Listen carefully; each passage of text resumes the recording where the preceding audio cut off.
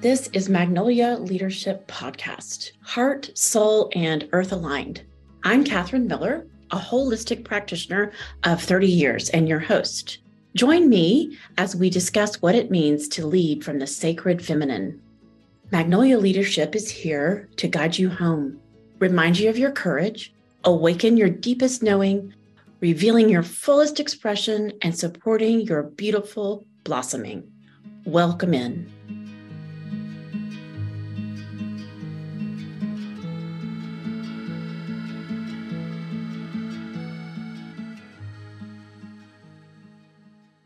Meena Bhasin is a violist and a pleasure activist.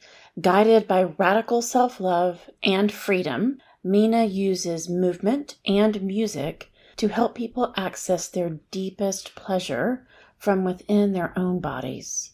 She believes erotic energy exists in abundance, and by tapping into it, we can better express pain, rage, desire, joy, ecstasy, and love. Topics we explore in this episode include finding sexiness in a place of how I feel instead of how I look, body changes after birth and the mental toll of parenting, movement practices for trauma therapy and claiming sensuality, reframing sexual energy for ourselves, the importance of falling in love with yourself first, repatterning initiatory moments as a mother. I hope you enjoy this time with Meena as much as I did. Talking about insights around the sacred feminine. So one of the things that I personally have been asked to look at is where the sacred feminine or the feminine is being extracted from. And starting with, of course, our earth, but also in circles of women. So more about where women, because they've been so deep into this paradigm of patriarchy, have that internalized patriarchy and are using it to get something from the feminine. And that was sort of the truth that was really downloaded. And then on a personal level, where am I extracting from my own feminine energy to get stuff done or run a business or even in orgasm, right? Because there's so many different ways that you could look at it. Yeah. And when you start to look at that question, it's like we've been so deeply programmed that she is to be used. Yeah. And even in the language, right? It's almost like, how do we get something from the feminine? And then us as women participating in that because we're in the same programming. And then when you try to wake up and say oh, I don't want to do that, right? It's like trying to do it different is super disorienting because then you hit up against all of the fears that are programmed with that programming too. So oh my gosh, well, how am I going to make a living if I'm not writing a fancy sales page, right? That kind of stuff. That's kind of a silly example, but for me, I can't, that doesn't work for me. Yeah. I've never been able to do sales in a way that was manipulating people's pain. Yeah. And so it's oh, so then what do we do if we're truly aligning? What does that look like? And so it sort of just throws everything into the chaotic, which is okay, because we know that has to happen to find our footing. But to truly, what does it truly mean to align with the feminine? And I'm just here to tell you, and you're here to tell me too. Yeah. It's not a simple process. At least it hasn't been for me. The alignment is okay. It's following it, and trusting, you really are okay, because we've been taught, at least I have, and most of the women I work with, that's not how you're okay. Yeah. That isn't to be trusted, right? Anyway, that's kind of this piece that's coming through. Curious what you're thinking. Yeah, no, I mean, I just that lands, it really lands for me. And yeah, I mean, I think a couple of things that were sort of bubbling as you were talking was this idea of us in this time and in this space being sort of the transition team. Yeah. Right. And like, what does that mean too, in terms of like the amount of like discomfort, and it'll feel different for us at this point, living now in this Mhm. big picture of moving, right? Starting to shift the balances, Mhm. than it will hopefully, even a generation from now, and definitely multiple generations from now. And so like, I think everything you're describing makes total sense. And I think what I'm also trying to understand is like, what I'm hearing from you and what I feel is the sort of tension of doing things differently, or like, really embodying the feminine, and then just like hitting up against something that is so not receptive, and so like not only not receptive, but just it's a wall. Like it doesn't even feel alive. It feels like you're just hitting a place of like, we don't understand you. We don't Like a understand. dead zone almost. Yeah. Right. Yeah. So Mhm. you're coming with this, like, even if you are like the fullest expression and the most kind of aligned, and like, just like, no, I'm just going to trust, I'm going to do this. There's still a major tension of meeting the world where it is with Mhm. this energy. And so I guess I'm both trying to I'm holding like both truths, that we are living now and it is uncomfortable It is. to feel this, to like try to embody it, to like just live and breathe fully in something completely different from what we've been conditioned. Mhm. And then, yeah, and then the idea that it won't always be like this, but Mhm. that right now, like this is a reality that we're holding. Like we're holding that it's really, really hard because the world doesn't reflect it. And, and maybe, I mean, I guess I'm just trying to kind of imagine, yeah, like anyone on the forefront of anything ever has that, like, this doesn't feel right, this doesn't feel right, and I am this, and I can't be anything but this, right? Like, Mhm. Mhm. so Yeah. that tension. Yeah, go ahead. I think that tension is very present in the body. I mean, I know you do so much embodiment work, but really trusting Yeah, the arising power of that feminine energy, yeah, and then hitting up against all of those structures that say this is not it, this is not yeah, safe, this is not how we do it. And yeah. it is, I hear you on the tension point. I'm curious what you would advise someone. Yeah, the thing that Yeah. keeps coming to my mind is like collective power, is just like we need more and more and more pooling of our energies and our resources and our sense of not doing this alone. Just thinking about us like coming together and being greater than the sum of our parts. I mean, that feels very real. Both that the power and the magnitude of being this collective coming up against this wall, if we're, or whatever, we're in this dead zone, Mhm. feels much more like, what's the word? I'm going to keep thinking of the word powerful, but like it just feels so much more full of possibility Mhm. in how Like it then potent. manifests. Yeah, Mhm. potent. That's a good way of Mhm. putting it. Versus just imagining a whole bunch of like individual points Mhm. hitting up against something. And so I feel like both from a place of belonging, like for the feminine to find Mhm. its home, for us as individuals to feel like what you're describing, that incredible trust and inner knowing, and to kind of keep that flowing and bubbling, and just like this continuous sense of like, this is right, this is right. It feels like we need that collective for that reason, and also because it will, like, that's what's going to penetrate, that's what's going to permeate, and that's what's going to make the Mhm. like really big shifts, like the cosmic shifts, right? Mhm. Mhm. So yeah, I mean, I feel like we have to just keep coming out, and we have to keep just being so vulnerable and honest about who we are and what reality feels like and ought to be, And I have been really enjoying watching you Mm, take doses of your own medicine, right? mm, At least what I've mm, witnessed is you really trying to embody what you just said, mm, like stepping into here I am. I'm mm, going to try this thing. This is what's moving me today, like mm, literally, mm, and, showing up as almost like permission mm, for people to do that. I'm mm. curious if you're willing to talk about what that process has been like Sure. for you to Yeah. do what you just said, which is really embody and show up Yeah. visibly.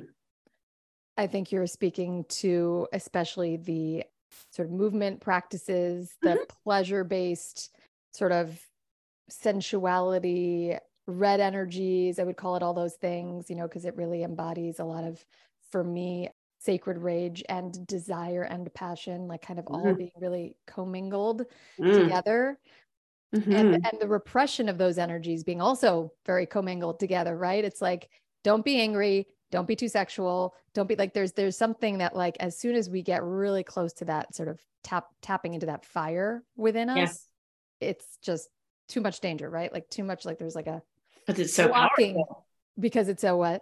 Powerful. Yeah, right. Totally. And because those energies are actually like, you know, I would say they're the same erotic life force energy that's just coming through in with different expressions, but it feels one and the same. What's interesting for me in my story is after birthing my second child, which was a month into the pandemic, so April 2020, I, you know, you can imagine, but went into a very dark place. Yeah, it was a really, really hard time in all ways.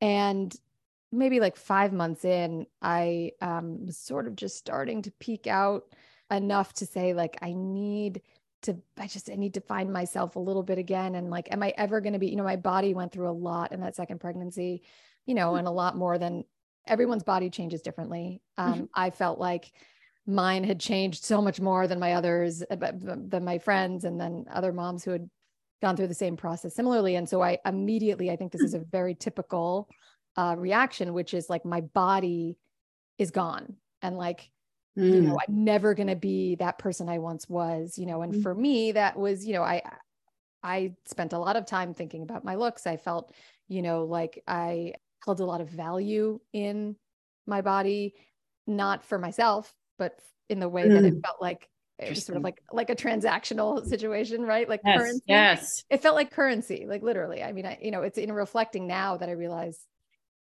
just how toxic it was. But I mean, I, from a very young age, felt like, okay, like this is how I get power as a woman, right? Like on my looks, I think about, you know, just all the messaging that I received was like, great. Okay. So now I'm going to embody that, and I'm going to get what I need from men. Kick it. Yeah, exactly. Like, I got power, like I can be hot, you know, and it's like, anyway, so for many years, that was it. And I, of course, completely so honest, because like, and it's not because I'm so beautiful. It's like, I was playing the game, and I knew that I had enough genetics working on my side. You know, when I was young, I was very skinny, like all this stuff. And I just kind of was like, great, I'm not questioning this. It's working for me.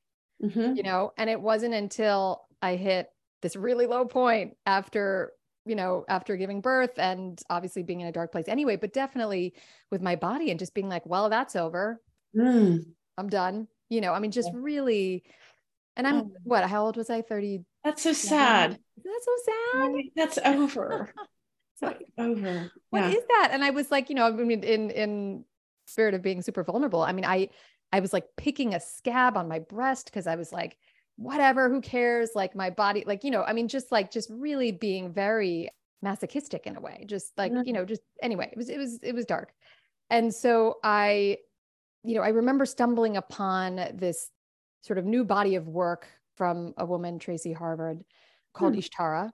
And I think I may have mentioned it to you, but somebody who, you know, was kind of combining, the way I like to call it, I mean, it's like combining sacred sisterhood with trauma therapy and sensuality and sort of movement practices.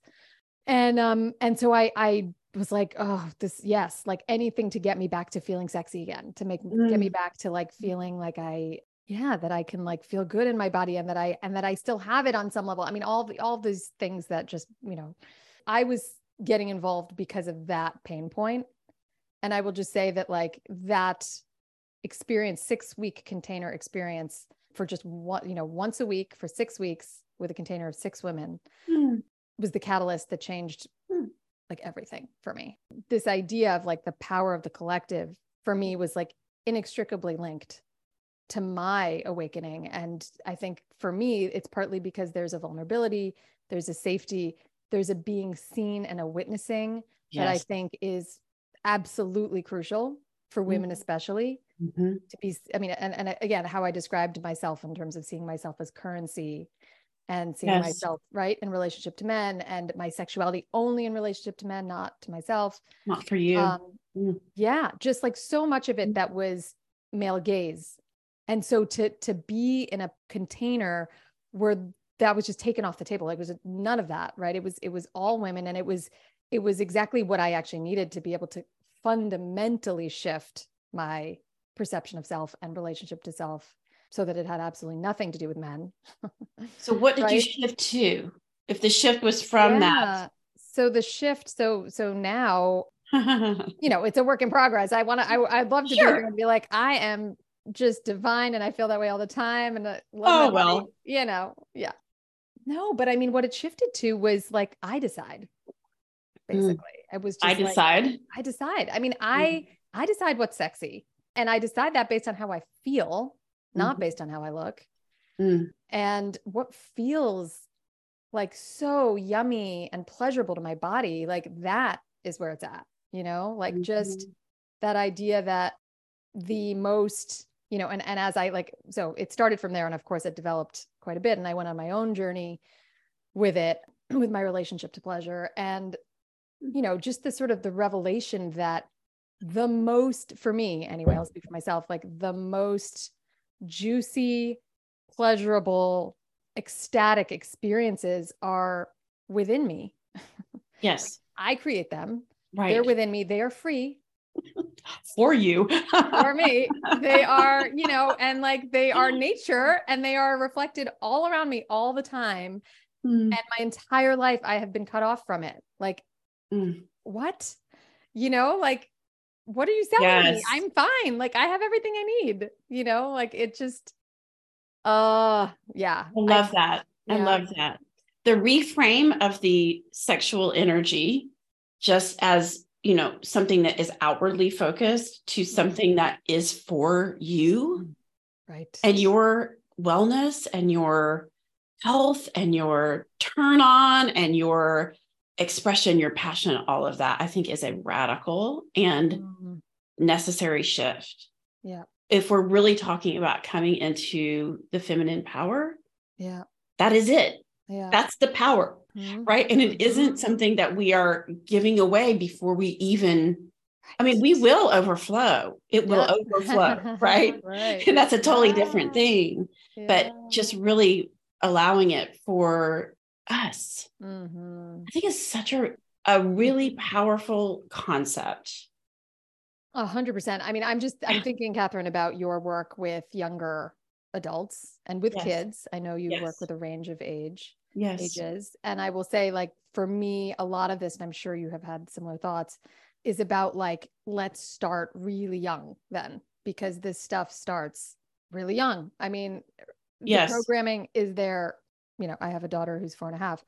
It's there like immediately. So I can imagine if instead of the focus being like, ooh, boys, and like, of course, and boys and girls, and, whoever you're into, but like, instead of the focus being external, like, what if it really was about falling in love with yourself first, which I know, like, it's, that term is sort of thrown around, but if it really was like, you are the incredible, like, gem and source of the greatest pleasure in your life. And I'm, that's not just, we're not just talking about orgasm or solo sex. I think it's just, right. It's just like, what is it like to feel all the like incredible titillating sensations of just like touching your arms as I am right now, or whatever. And like being in awe of like what you are made of, and how, what sensations can pulse through your body from, I mean, just all that stuff. It's like, why, like, what are we so afraid of in making anyone aware of what is within them at a young age? Right. Well, I think what we're afraid of is that touches into this deep feminine power, which is so potent and so different than what we're used to considering, that it has been suppressed on purpose. That's how, I mean, the power is the power to bring souls into our bodies and birth them onto planet Earth. I'm sorry. Tell me about a better power, or a more potent power than that. Than being able to receive a sperm And then like, we're not just receptive, right? Then we grow the thing. We pick the sperm, we grow the thing, we nourish the thing. Yeah. Then we somehow connect with the soul. And then that all gets brought into this earthly plane. And then we continue. Well, I'm on it for 2 decades. It's, so that is so powerful. Yeah. That is so powerful. And so that there's, that has been restricted, that has been suppressed. Yeah. And so for us to like, just do this and remember that we're sacred. Yeah. And then maybe touch into that like really potent life force that's underneath all of this. Yeah. Yeah. That would change things. That would change things if we were all connected and open to that life force. I'm pointing down. That thing down there. That's how I experience it. Like for me, it comes up and opens, totally. Right? Right. Yeah. And so being like, it would be radical to be open to that level of power. Yes. Teaching young girls. So it's interesting you're bringing that up because I work with some kind of early teenagers right now that I love. And then also yesterday, I saw this amazing young woman who I've worked with from the age of 16 to 26. Wow. I mean, what a span of time, right? And seeing her move through a complete adolescent cycle, right? Yeah. And, those young girls, they're so in the system already at that young age, right? Yeah. That even to say a lot of their concerns are around social dynamics with other girls more than boys, right?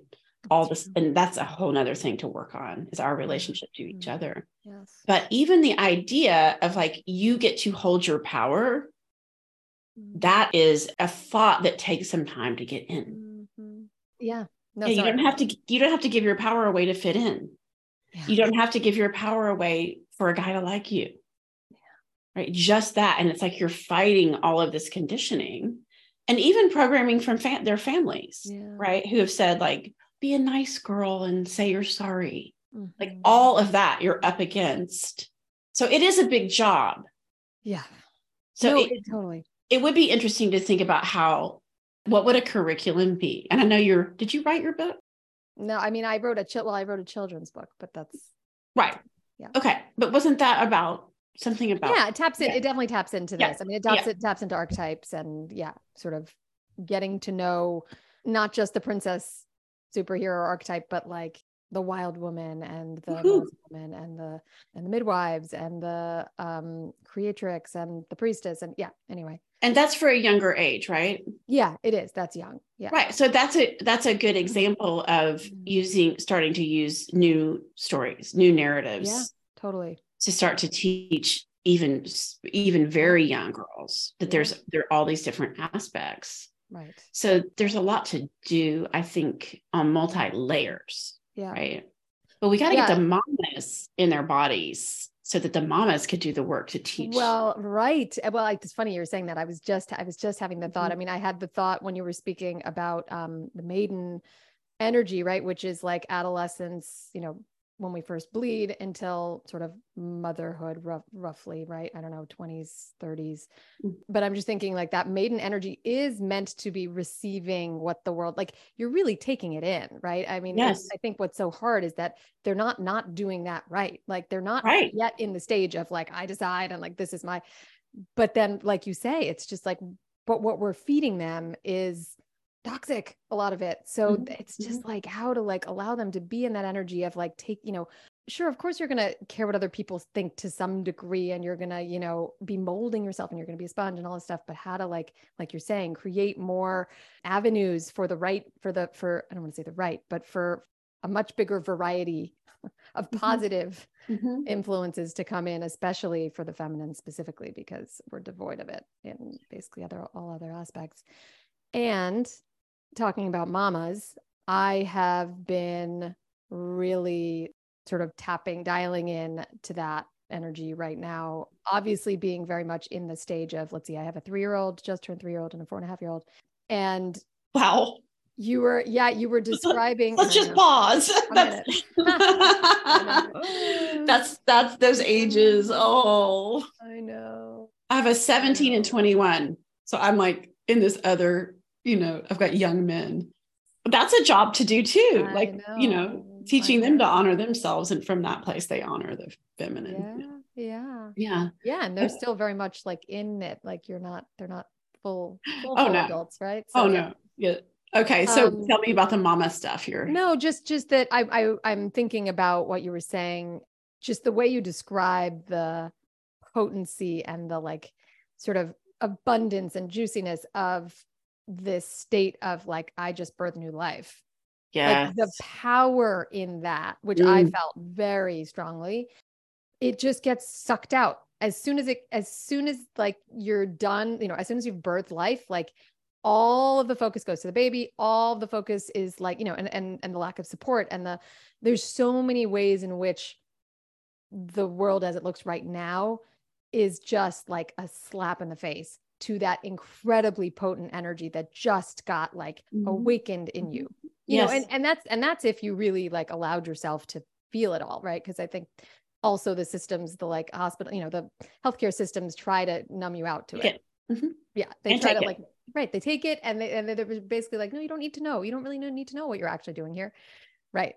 Yeah, I've just been like so captivated by the sort of mother in full bloom, the mother archetype being this sort of like the full moon and the summer of your life. And it's like, if supposed to be that stage archetypally where you're just like the most fertile, the most abundant, the most in your power in the sense of you just like did this incredible thing and took a new life in. And, we are just, I want to see that expressed. Like I want to see those moms able to really, really tap into that and like bring all of that vitality into the world, to each other, and then to the world. Because you're right. I mean, obviously in parenting, we are essentially like educating the next generation. So of course there's that, but also just what it could do for those moms to be that awakened and enlivened and in touch and, juices flowing and all that stuff. Like, I mean, that to me feels like the revolution sort of starts there, 100%. I think we talk about the feminine and all of her different expressions. And I can talk a little bit about my view of this, but I think the mother is the most powerful and the most disregarded in this American culture. Right? She is not elevated. She is not given everything she needs. She is not honored for where she is on her path. She is not seen as the most powerful one. And in fact, I think, we're in a time where mother is even getting distorted. It's even more devalued in some ways. And so I think you're right on. And what we're really talking about is these initiations. So if you look at it, we're talking about, the menses. So it's the biological initiation of a woman. First, menses, sex, birthing a child, menopause, death, right? All of those. And in a healthy society, those would be, the power of those initiations would be dedicated to the woman. And in all of those initiations in our culture, so I'm at a different one. I'm now moving into the crone, which I hate. Queen. I'm trying to work on crone because I think it means something really powerful. And I do think there is like a new archetype in here between the mother and the crone, that just because of how long we're living, that probably is queen. But how do we shift so that the power stays with the woman? Right. So even like in a first menstruation, like how do we empower young women to understand that when we're birthing our babies, even if we do end up in the hospital, how do we keep the power dedicated to ourselves? Right. And as a mother, how do we keep that alive? And how do we honor the wise woman? Right. There's this whole, what you're tapping into is like a really potent piece that I think is potentially in a woman's life, the most potent piece.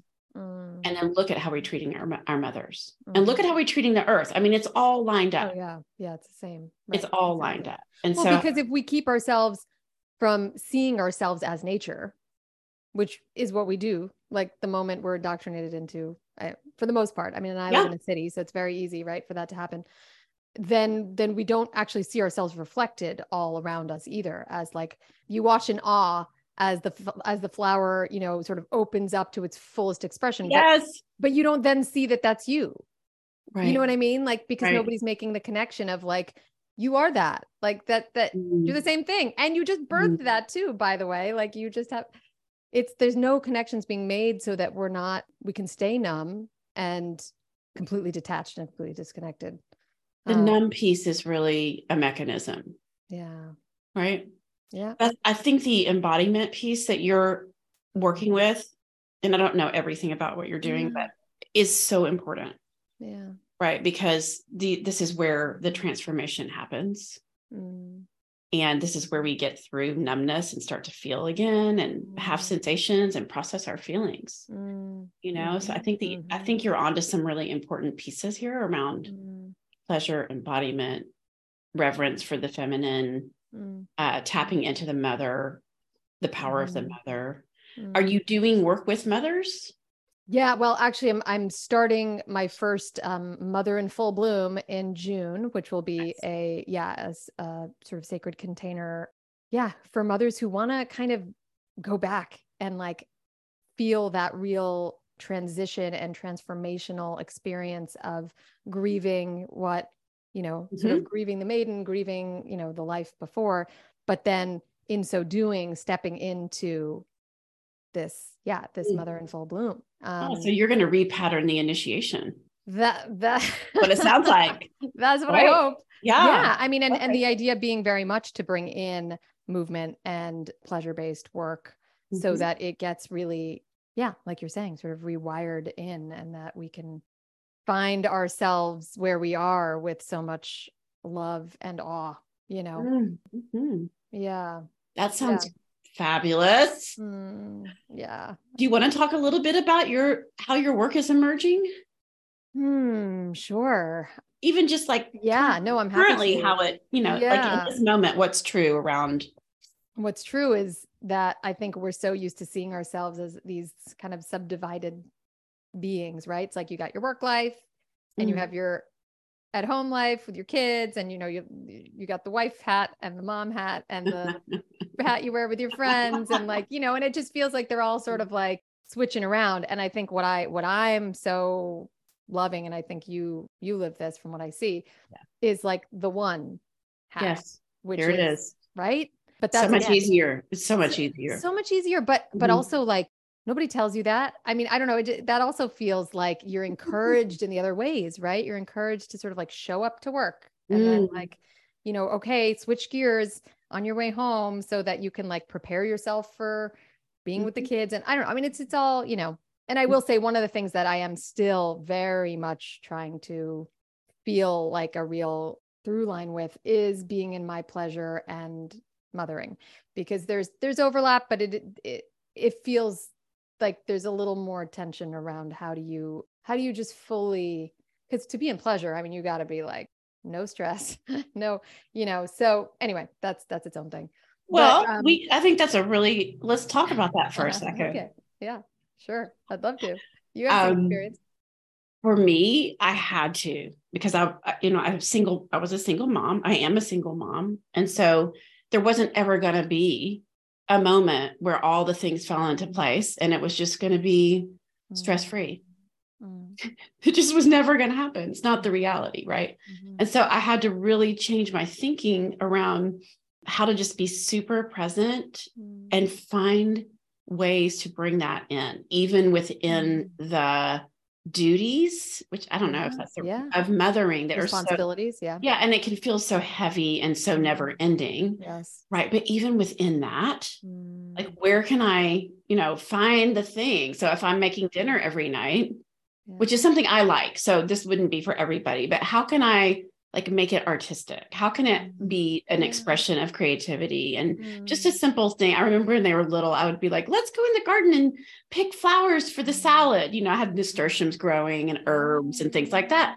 And just that would be like a little shift from this is a laborious chore. Sure. To we're creating something pretty, right? And that's a super simple example, but I think just how can I find it within the mess? And how can I open up to it within? And it's just like everything in you wants to say like, no, that's not possible. Like, but it is, there is like, I think always the answer is to open past the place where you think, where you're limiting yourself, or where your mind is telling you like, okay, it has to look this way for me to like really enjoy it. And that's all the programming too around what a good mom looks like. And, you know, when our kids are finally X, Y, and Z, you know, I mean, I used to take baths with I get into the tub with my boys, which, you know, people thought that was kind of strange, but for me, it was like, okay, we're enjoying this bath. Or we had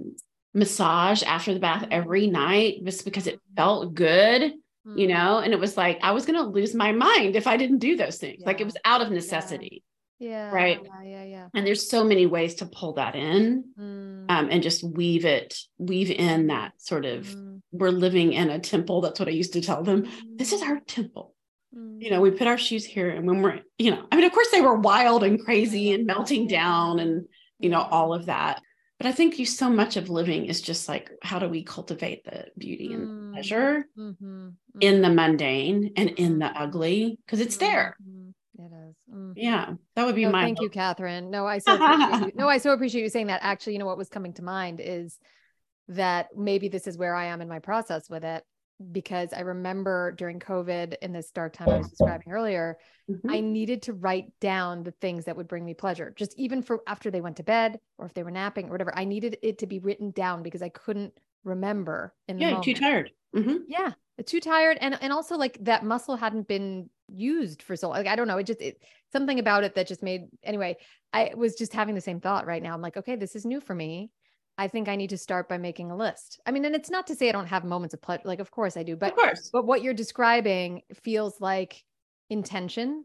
It takes intention, and it's not something that I'm used to, and I don't think I'm used to seeing, and all the stuff. And so maybe it's starting there with like, I love that. Of course, going to the garden. And I mean, you know, we have access to something sort of similar. So let's make that into something that then when I want to kind of call upon, like, okay, how can I infuse this with pleasure? Because we're not always, there are many times where it's like, you know, like, I know that whole like, it's drudgery, that whole thing, shifting that mindset really does help you, and it helps them. Right. Yeah.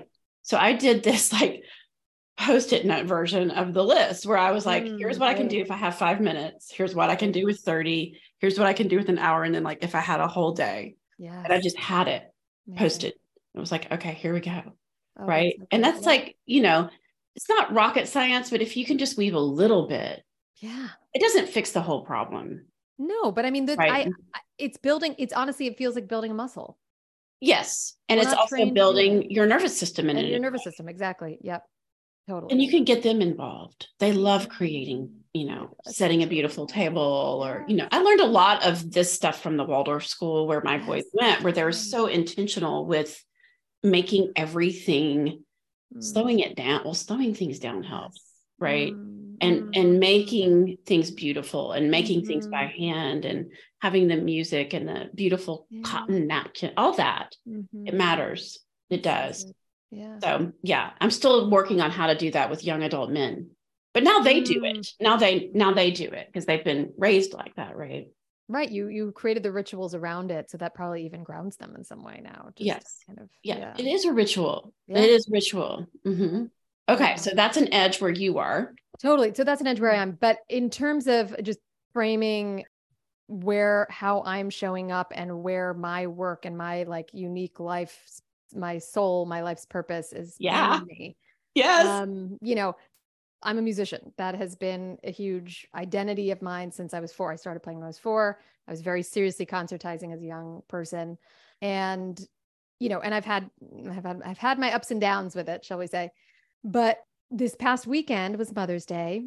And I felt like this was maybe the most authentic expression of Meena kind of put together yet.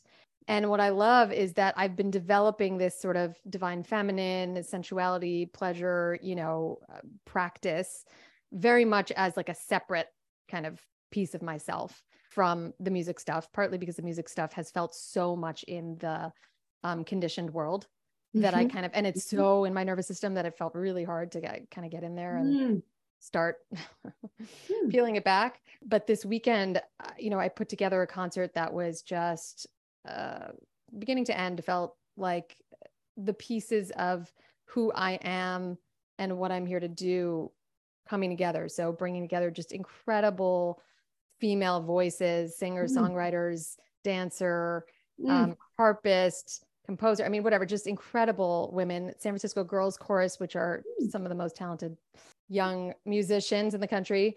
You know, we had this just incredible celebration of, it was called The Power of Creation. And well, there you go. Yeah, exactly. Wow. It was, it was on Mother's Day, but I mean, the idea was very much like we are capable with our life force energy of birthing life and new works of art. And, you know, where else can we tap into that same energy source? Like what else can come from there? Right. So, and making the connection of these are the same. Let's not shy away from what just created one piece of beauty. It's like, it's all coming from there. So like, let's talk about it. How did that feel to curate a whole event around that? So good. It felt so good. And I was able to kind of play, you know, MC. I was thinking about it, right? I was the MC, and I'm not used to thinking about that. Master of ceremonies. It's like, this is a ceremony. Let's turn this concert, which is used to being, you know, this sort of like you show up, you sit in your seat. Let's turn this into something that feels more sacred, and that feels like it has moments to close your eyes and bring to your mind's eye that mother figure that, you know, has held you, and like moments to stand up and be celebrated for being a mother in the room. And, you know, it just, and then we had a little, I don't know if I had told you about this, but I think I did, I started something called the Lullaby Project during COVID, and that paired expecting mothers who were facing real life challenges, not that you need to be on top of being pregnant, with incredible singer-songwriters. And so we brought 2 of those lullabies, were performed live for the first time, but the mothers and the singers met for the first time as well in person. My goodness. Wow. And like one of the babies was on stage who had been in her mommy's belly when they were writing it. And it was amazing. It was beyond. This sounds amazing. Yeah, really. Maybe you're going to be doing more rituals that are healing with music. Yeah. I mean, I think it's an obvious, right? It's an obvious place for me. The obvious is not always the one we choose. Right.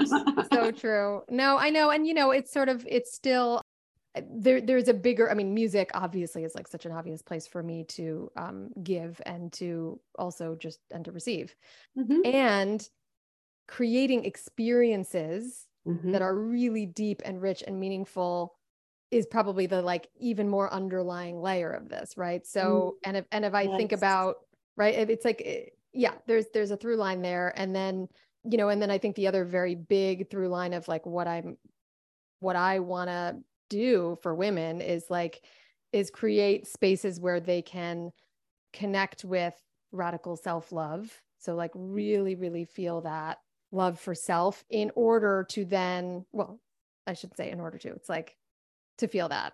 And then what I hope is that from that place, they will demand that the world reflect that. So that sort of, let's start a revolution, let's do this together kind of thing that comes from a place of just like deep inner knowing and deeper inner love. Right. Well, that's that truth that I was talking about. Once you get aligned with it and click into it, you can't go back to seeing the world differently. So you don't have to actually do anything except recalibrate. Right. And so you're talking about creating an environment where that could happen. And I want to do that with you. I know. Oh yeah. I mean, we're doing it. We just need more collaborative, right? I mean, I think yeah. I love this. I can really feel, I haven't seen you in a while, but just that you've really been doing it. You're doing it. The lines are not as strong between your work and your emergent, you know, pleasure work, pleasure activist. I don't know what you want to call that work. Yeah, sure. Pleasure activism work. I mean, again, definitely see myself as an activist, as somebody who's really trying to shift the status quo and to like activate people, you know? Yeah, you're great. You're great for that. But I love that it's coming together in this way. And would you be willing to talk about any challenges that you've had in doing that? Because one of the things I'm trying to do is make these conversations like very inspiring. Yes, like we can do this. We can come together. Here's some thoughts. Here are women who are doing it. And every single woman I've talked to is doing a piece, which is so amazing, right? Every single woman. And also to talk about the real, I don't know if challenge is the right word, but what you come up against within yourself or within the system when you're trying to do something like this. Yeah. Yeah, no, for sure. I mean, and I would be so curious that the threads that like a lot of people speak to, because I bet there's a lot of consistency around those. I'm going to talk about that. And when I get it together in my own, I'm going to try to take that together and do a little podcast about what I'm seeing and all of us. I love that. More collective. Yeah. Yeah. I think for me, the biggest challenges have been around a feeling of belonging, a feeling of just really going against the grain and the fear that comes up in being alone in that, in feeling like you've put too much out there. I think I will I'm thinking of some of your posts right now. No, I mean, I mean, you really have been going for it. I know. Thank you. I have. I love it. You know, it's freaking scary.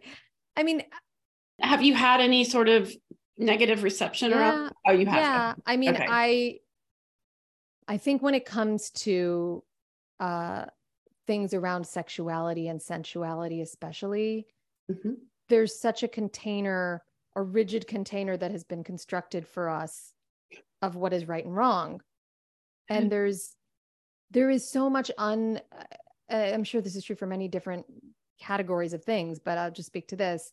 There is so much like rewiring and peeling back the layers that like we all have to do in order to reconceive of where this energy can be in the world, and like just to completely change. I mean, it's like kind of like feels like we have to do a complete overhaul when it comes to how we think of sexual and sensual energy, right?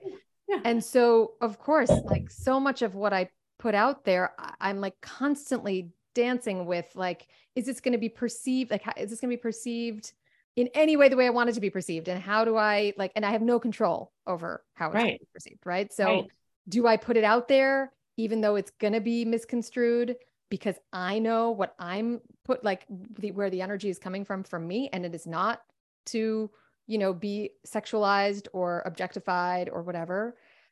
Just kind of knowing when it feels safe to put something out there, and what does safe even mean? I mean, it's right. Like some of my work has definitely been misconstrued. I wasn't necessarily made very aware of it until it was sort of a behind, you know, it was like actually through my husband's professional life that it came into. Well, there we have some interesting. Exactly. Right. Totally. And many people asking your me, wife. Exactly. Like your wife. And how does this reflect on his professional, like, could this be bad for his professional life? Oh boy. Wow. There's a little hornet's nest. Yeah. And And so that's what people, I mean, that's, you know, the one or two people who have said something, right? So who knows, but, you know, just being the challenge of coming back each time to myself and saying, you know, checking in to make sure that like this feels right, and that I'm taking action from a very aligned, integrated place. And, you know, always moving with like, at least for me, this is feeling right. It's like, it needs to be something that plays my edge. Yes. Just so. Right. Cause it needs to, I want it to play my edge. If I feel uncomfortable, I feel the vulnerability hangover after I've done something, but I felt like it was right in the moment, I trust it. If it feels like it's too big of a leap and I'm just going to feel like, I'm just not going to feel safe, I'm going to feel really, you know, out of sorts, then then don't do it. The timing's not right yet. You know, it's like, okay, maybe it will be. That's how I'm doing things right now. But well, it's sustainable. It's because you're doing that. You're opening past, you're opening past like this collective nervous system of what says it's okay. You're just doing a little opening and waiting and then adjusting, and then a little more. That's what it looks like to watch you. It's like, oh, okay, here's a little more. Here's a little more. And then there's the digesting of it for people. And I think it's very, very powerful. Very powerful. And you're giving permission. The thing that really, you're giving permission. And there has been I think even just talking about this is challenging for women. Yeah. But there you are, you're moving like it. Mm. I mean, I'll say like reclaiming, since I'm like you, I'm like, yes, more sexuality, more sensuality. It's like where it's at. Mm-hmm. It's where we can enjoy life. It's where we can like ignite life. It's where we can just be in the juiciness of it all. Right. But I have clients where I'll even just saying like orgasm, what's your relationship to an orgasm is an edge, right? Because we don't talk about that, right? That's not something that we would like really get into, but that's one of the most healing places to work with a woman, right? Is around her own relationship to her own self-pleasure and her own enjoyment of her own life energy. But even just starting the conversation and I always do, it's included in most of my work because I think it's the deepest layer, right? So then to be visible with it, which is where you're going. And I know you're saying it's not necessarily for that every time, but you're in the life force of the sacred feminine, right? And to be visible, it's pretty, I have to give you your courage is there for sure. Thank you. And it's really beautiful. And it sounds like you're taking other women through that same, or you're going to be taking women through that same process. Yeah. I mean, I do think that one of my challenges is like really meeting people where they are and not feeling like I just want to be like, jump here. This is so good here, and it's like, I think that will be part of my, practice and my journey is like, yeah. Right. Cause we all have like very specific, like, I don't know, for some people, like there's so much joy in that process, right? Of like taking them slowly through the sort of like meeting them where they are and just like taking their hand and like having, to me, it doesn't feel like the natural way that I don't know, that I, you'll find the people who work with your way. Yeah, no, I think you're right. That potency. Yeah. Right? No, I think that's probably true. And it's probably going to be a mix of like me finding ways to really connect and also like those people who want that sort of, fire for sure. Right. Yeah, no, I wanted to say also, thank you for sort of acknowledging my work and the permission giving piece of it, because I think probably that has been the biggest piece of what at least the sort of like general public, if I want to call it that, whoever's engaging with my work, who I don't necessarily know super well, with work like what we do, it's hard to feel tons of support for it from the general public. So I think there's like a huge leap of faith that you're getting to the people that you're meant to be getting to, and that they may not even be showing themselves, but that the message is landing. Yes. And it's slowly chipping away at their preconceived notions, at their conditioning, and so I think I'm trusting that that's true. And in small ways, I have continued to receive feedback that is essentially that, like, thank you for giving permission. And I wouldn't have ever taken action that way if it hadn't been for just seeing you normalize XYZ. Right. Right. Just showing up and saying it's okay, because I'm just going to do this and, and put it out there. And this just is going to slowly make it okay. How are you informed?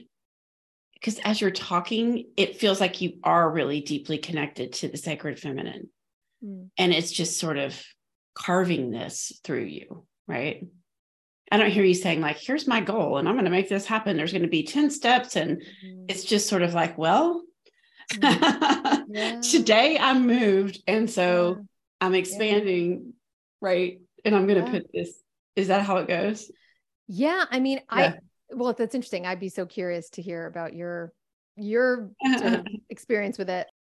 I feel like this is who I am. This is who I have always been. And for me, it's like, it was the permission given to me. It's only been a few years, right, that I've even been aware of the sacred feminine as like a whole life. But you are it. I mean, and I am. I've always been it. It's your body, right? I just am. Like and so finally, I'm like, thank God there's a place that like I like belong and that makes sense to me and that like allows me to feel like I'm not the broken one. I mean, I've tried like, right, like most of my life until very recently has felt like I'm constantly trying to be the thing that I think I'm supposed to be. And that like, you know, I'm married to a very successful musician who, you know, I have watched, we met just out of graduate school in a postgraduate fellowship program in New York. And we have worked together very closely for many years after that as violinist, violist,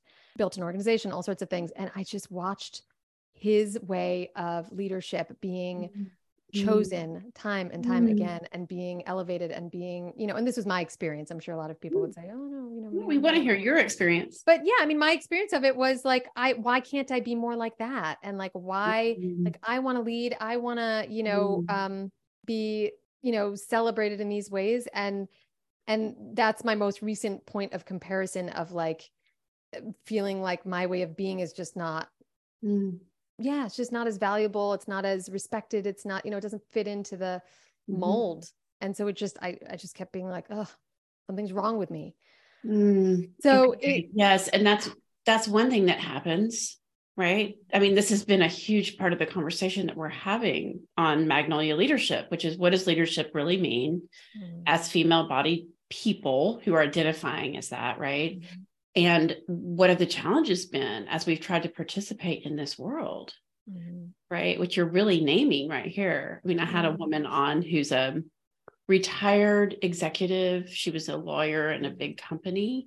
And so she felt all that, but then made herself go in, right? And she was kick-ass. She did great in there. But now looking back over her life, she's like, here's all the things that I gave up by doing that. Here's the cost of, you know, being a woman trying to lead in a man's world. But it sounds like for you, that just wasn't.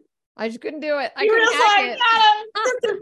Right. Which I couldn't. I mean, yeah. No, I mean, it's sort of to the point of like an opposite direction, right? Like I felt like I could hack the like, okay, I'm going to be the girl who like dresses like, you know, sexy and is like, you know, always, you know, and is flirty and is whatever as a way to like gain power. And like, okay, I can play this game. And then, you know, in the opposite direction, like I couldn't play that game. It just you know, when it came to like showing up as a man in a lot of ways, or just in very masculine kind of conforming ways of doing business, it's just so not me. Oh my God. I'm also a projector. You know, yes, I know you are our special projector. Yeah, that's right. So, I mean, that was a huge moment of clarity too for me. It's like, I'm a systems person and I need so much rest and I need so much. And it's just like, yes, like this is me. This is who, you know, I'm not just the lazy one, you know, who's also been labeled my whole life. I like that. I like that for you, the projector. Yeah. I've got one at my house too. That's right. It's so great. I love it. It's like, oh yeah, you need to go in your room for several hours. Yes. I mean, the permission, it's giving permission. I guess that's partly like getting back to the conversation before this about giving permission. Like I am so honored to be in a place to give people permission, because having received permission to now start to be so much more of who I really am is like the greatest gift. Oh, I feel like I'm finally like free in so many ways that I never felt free, you know? That's beautiful. Okay. If people are interested in learning about the Mother's work or your pleasure or your music, how do they find you? Sure. So I am Sensual Reveler. That is the sort of title of my body of work thus far. And I'm on Instagram with that handle. I also have a website with that address, sensualreveler.com. And yeah, those are the good places to find me and see what I'm up to. Okay. It's true that it is ever unfolding. And again, in the spirit of the feminine, I feel very much like, who knows what else is going to be birthed and like which direction I'm going to be called into. So that's just, those are good ways to, yeah. Great. Ancient voices spill the secrets. That's it for this episode of Magnolia Leadership Podcast. Having you here is such a blessing. As a Magnolia woman, We are leading from our deep, aligned power to bring our full bloom to ourselves and our gifts to the world. If you're inspired by this podcast, I invite you to share it with someone or leave a review. Sign up for our newsletter or one of Magnolia Leadership's upcoming in-person or online offerings at magnolialeadershipco.com. Thanks for listening. Until next time, so much love to you. Footsteps without mother or related, broken hearted, no more dark.